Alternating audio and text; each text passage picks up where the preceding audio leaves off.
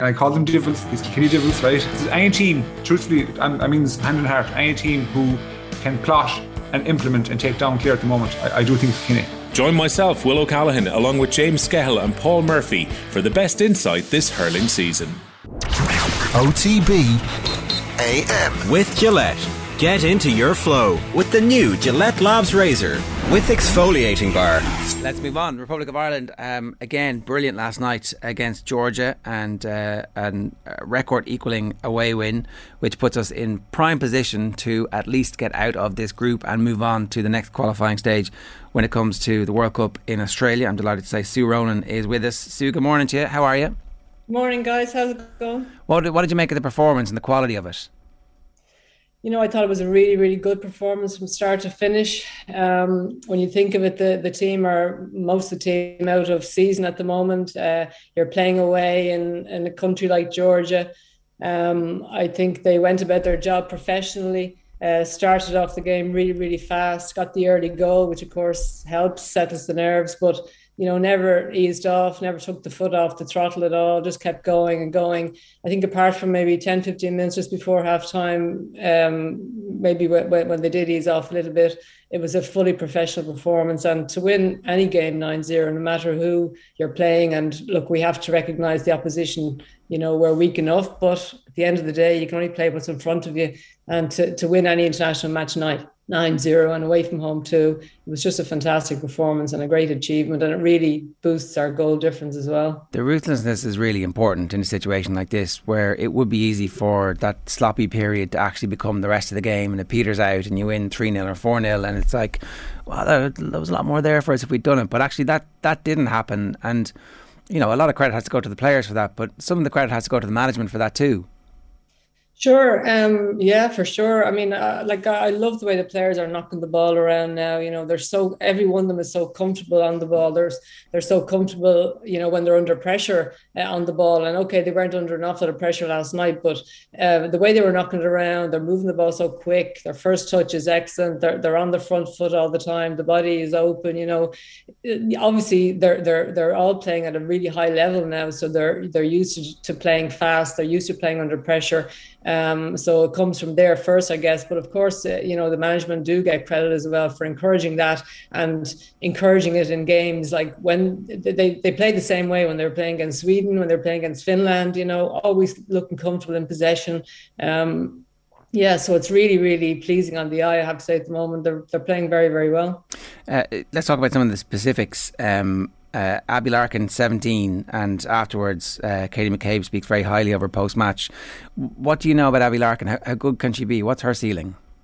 You know, Abbie, you don't want to put pressure on a young kid, of course, on a young kid's shoulders, but Abbie was around when I was under 16 coach, actually, there going back probably about 3 or 4 years ago. She was with the schools team at the time, the under 15 schools team. I knew Abbie a long time, and her mum as well. She hopefully she'll forgive me for saying, but I saw it all over Twitter. She was one of our the faces around our Big Soccer Sisters program back in the day, you know, as a young girl, and she always had a bit of a swagger about her. She always had a football in her hand, you know, no matter what we were doing. It was a press interview, whatever, she was going around juggling the ball, and you could see football was her life, and her mom brought her everywhere. But she was on the schools team, the under 15 schools team in 2019, I think. And she was a real talent. She did excellent for Richie Berkeley's school team in the Bob Doherty competition.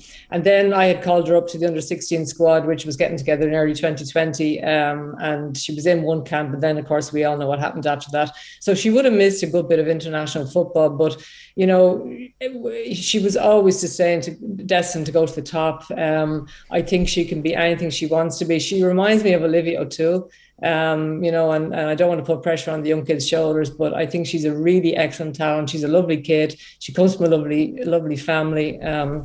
She's playing at one of the top clubs here, and I think she can just get better and better all the time. How will she fit into this Ireland team, do you think? I don't think she's far away. I think from what I hear, she's been doing really, really well. Of course, it's wise to use her sparingly because she is quite young, but she's just so comfortable on the ball, and she does things so naturally that you don't teach kids. And she gets into little half spaces. She holds off players with her body well. I mean, they just seem to come naturally to her. I think she's going to be knocking on the door over the coming year, and I think eventually she's going to make herself, an automatic choice in the squad. But look, let's not put too much pressure on her, I guess. Having said all that, she is a great talent, and I definitely see she'll be in that team for a long time to come. The Olivia O'Toole comparison is interesting. Is that just pure goal scoring instinct? Is that where the comparison that you're seeing? I don't know. It's just something about her. Like I obviously would have played with Olivia a long time in the national team myself, and Olivia was a real street footballer. She just had this natural ability to glide by players, to drop the shoulder and create a bit of space for herself. And Abby just reminds me so much of Olivia and that type of thing, that type of style. And that's the way Abby grew up playing the game. Like she, as I said, she always had a ball in her hand. She played anywhere she could before she was even in a structured club environment. So she just reminds me of Olivia so much. And again, as I said, you don't want to put pressure on the kid, but I definitely think in years to come, we'll be looking at Abby, as one of the regulars in the squad or in the team, and looking at her to do something special, maybe to win a game for us. I think stuff like this is really important. And I know you're saying don't get carried away, and that's good. But at the same time, if everybody wants to go and see somebody who we think could be a superstar of Irish football, she's playing in Talca Park week in, week out at the moment. Like, there's an opportunity here for everything to kind of just to mushroom really quickly. Maybe she ends up playing for Barcelona. Maybe she stays at Shels for the rest of her career. I don't know. But if people are interested and they want to go and see something that is potentially special, it's cheap as chips to go and watch these games at the moment. Absolutely. And look, I mean, besides Abby, you've other great players that play with Shels and with the other teams around the country as well. I mean, you look at Jess Stapleton, who didn't make the squad last night. I mean, Jess has been around a long time and likewise has come through that same pathway as Abby. Played with boys, gone to school, played with the schools team, the underage squads.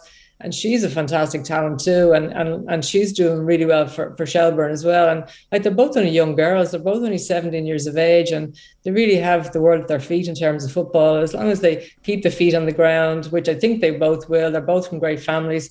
They're being coached well at club level. They're being coached well at international level, so for sure, as you say, it's as cheap as chips to go and watch the games here. And there really is some great talent around, apart from those girls, across all the clubs. So just about to ask that about the standard of coaching that they're getting. So you think that for a 17-year-old at the moment in the National League here, they're absolutely getting everything they need, and a move to a different league isn't required just yet? Well, 17 is probably a little bit young to go professionally, in my view. But look, I mean, everyone has their own view about it. I think while our league here is still an amateur league, and it is an amateur league because many of those girls are in college, they're working. I'm not sure how many times a week they train now, probably 3 times, maybe 4, including gym sessions. But, if you look at the players that have gone abroad and have gone to the UK, and how they've gone on to the next level. I mean, look at Katie McCabe and the level she's at now. I mean, she's fantastic. Like, she's one of the best players in England at the moment, without a shadow of a doubt. And she was a really good player here as well. But when she went professional, she even went up a step again. And there's others like her. And the majority of the team last night, I think all apart from the starting 11, apart from Jess Sue. And Jess, I know, was either gone or going to West Ham.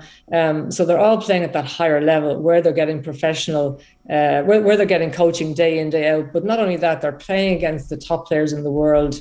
And, while our league is improving here, the quality of the league in England, it's actually the best league in the world at the moment. And that's where all the best players from around the world are gravitating towards.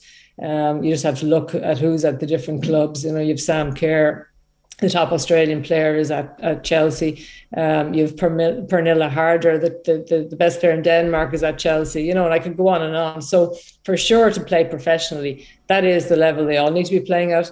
Am I saying should a 17-year-old go? In my view, it might be a year or two too young, because they're still doing their college, and that's important as well. Or doing their studies, their leaving cert probably, that's important. But in the coming years, if our league doesn't get to that status where we can have a semi-professional league or professional league, for sure, I think the next step in those girls' career is to go and play professionally. Go on, sorry. Can I just ask then, when it comes to that quality coaching, how important the last 2 weeks would have been for some of those players, especially those based in the National League in Ireland here. Just the fact that they went on a 10-day training camp to Turkey before this fixture against Georgia. Like, I mean, they'll say it was for acclimatisation and all that, but I'd assume a Vera Pauw training camp for 10 days isn't for the faint-hearted, and I'd say there would have been a good bit of development, a good bit of quality training that would have gone into a few of those players who might not be exposed to that level of coaching all the time. Yeah, well, I'm sure they are all exposed to a good level of coaching here. I know the coaches that are with the clubs. The difference is they wouldn't have them together, for that length of time, I suppose. But for sure, a 10-day camp in Turkey, I mean, that gives any coach the opportunity to work on every single aspect of play. So they went there to acclimatise. I think it seems the weather wasn't as hot in Georgia as maybe anticipated, but nevertheless, they did what they felt was the right thing, and I'm sure it was the right thing to go to Turkey. It was also closer to Georgia, so I suppose in terms of travelling over for the game, that was an easier travel for them. But they would have been working on their patterns of play, not only for the game last night, but also at One Eye in September. I've no doubt, because that's the last time those players are going to be together until they come in 4 or 5 days before they play Finland at home. And at that point, they'll all be in season. They'll all be playing for their clubs. So that'll have to be managed when they come in. So they all arrive in on a Monday. They can't go, into full flat out training. Some of them may have played on Sunday. Some might be carrying injuries, that type of thing. So that has to be a periodization in their training that week leading up to the Finland game. So I have no doubt the 10 days they've just had in Turkey worked an awful lot with those two games in mind, worked on patterns of play. They would have worked on set play. They would have worked on different things, because I think in the match against the Philippines last week, there was it wasn't the same starting 11 as last night. So Vera is still looking around to see what her best 11 is. And I heard her interview, and she's picking players based on how they're getting on in training and what they're doing in each game. And those girls last night, every single one of them would have really staked a claim to start against Finland. It'd be very difficult for her now to leave any of those out. But hey, that's the job of a coach. Yeah, and like so much rides on qualification now at this stage. Like we're getting ready to talk about the Euros, but there's kind of this desperate sense of missing out, that like the Euros right there, and we're playing really good football, and the game has never been,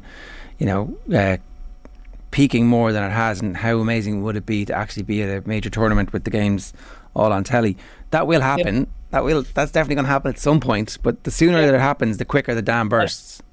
No, absolutely. Look, I mean, and I've seen it in other countries over the years, when your women's national team qualify for major finals, that really is the catalyst for the game to go that way, to go up in that respective country. And the girls have been knocking on the door for a long time. And, it wasn't only the last campaign where they missed out to Ukraine. And I'm sure that's on every single one of their minds, how they let that one get away. Because, let's be honest, they did let it get away, because we know they should have beat Ukraine. They had enough possession, they had enough chances to do that. And it just didn't happen, unfortunately. But I think there's so many players in that squad now. If you look at the number of caps they have, there's so many of them. There's one or two over the 100 mark. Nia Fahy, Anya O'Gorman. There's some of them very, very, very close to the 100 mark. And even young players like Denise. I mean, Denise is 25, 26 years of age. And look at the number of caps she has. But they now have that experience. They've been through that heartache for a few campaigns. They've been through the disappointment. They have built up that resilience now within themselves. They have that determination, that mental strength. And for sure it will happen soon. I suppose they've missed out, as I say, a couple of times over the last few campaigns. They're determined not to let it happen again. And it will happen soon. It is a shame we're not playing in the Euros in England. It's so close. The girls are used to the ones that play in England, would love to have played there as well, I'm sure. But look, I think it will happen sooner rather than later. How good was Megan Connolly last night? I thought she was super. And she got player of the match, and rightly so. I thought Jess Sue pushed her very, very closely, I have to say. Again, for a young girl coming in, she was excellent. But Megan was really, really excellent. And Megan has always had a sweet right foot. You know, she played underage, was just coming into the squad, my squad, just before I finished with the team. She was sort of in and out. She was available. She wasn't available. She was in college in the States. So it wasn't always easy to get her free from exams or whatever. But, you know, you put her on a dead ball around the edge of the box and you'd be guaranteed to go into the top of the net. I've seen her do it with our under-19s, set play, corners as well. She can put it on a sixpence, but, you know, some of her pass and her switching of play, the ball was going straight to a player's foot. It was just sublime. It was lovely to watch. It really was. She was excellent. It's like that that dead ball proficiency, which may actually be as important as some of the silky football that we've seen when it gets to a situation like a game against Finland on the 1st of September. Sure. And Lisa, in the first game, she put one into the top corner, didn't she, against Finland? And it's those set pieces that might be crucial. Oh, for sure. And, you know, we're scoring goals from everywhere now, which is great. It's not, back in the day, you know, Irish teams in general, I suppose, really, you know, you waited for that set play and that might have been your only opportunity of scoring a goal. But that's not the case with this team now. But having said that, when you're playing the really top teams, it very often might be the only outlet or opportunity to score a goal. And when you have somebody like Louise Quinn in your team who will get on the end of every ball coming into the box, you know, she's so strong in the air, she's so determined, she's so accurate, and then you have Megan putting those balls in for her, and also Katie then on the other side. I mean, it's really such an advantage for the team. I'd say, you know, when we're playing, any teams we're playing against, they quake in their boots. I'd say one of the instructions from the coach is don't give away any corners, don't give away any free kicks around the edge of the box, because we're becoming known now to be very dangerous in those situations.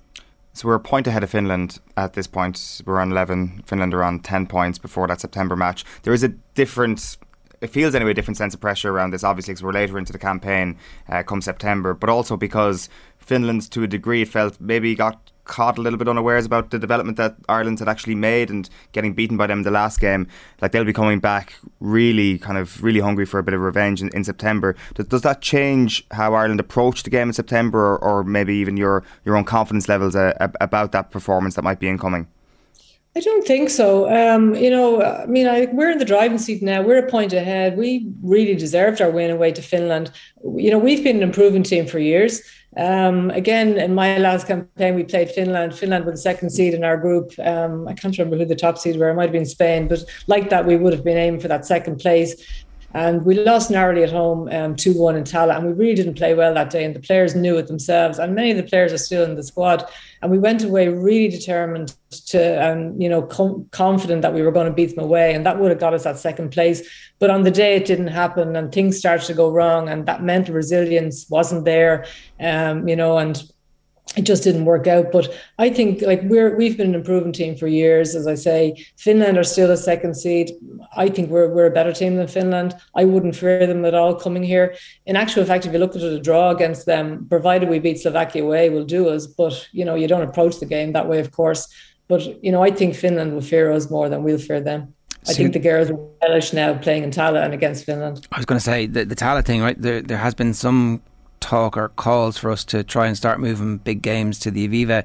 It feels like we're just a little bit early in the cycle for that. Personally, like, we've watched Croke Park all year be empty until it's full, and then the atmosphere is amazing.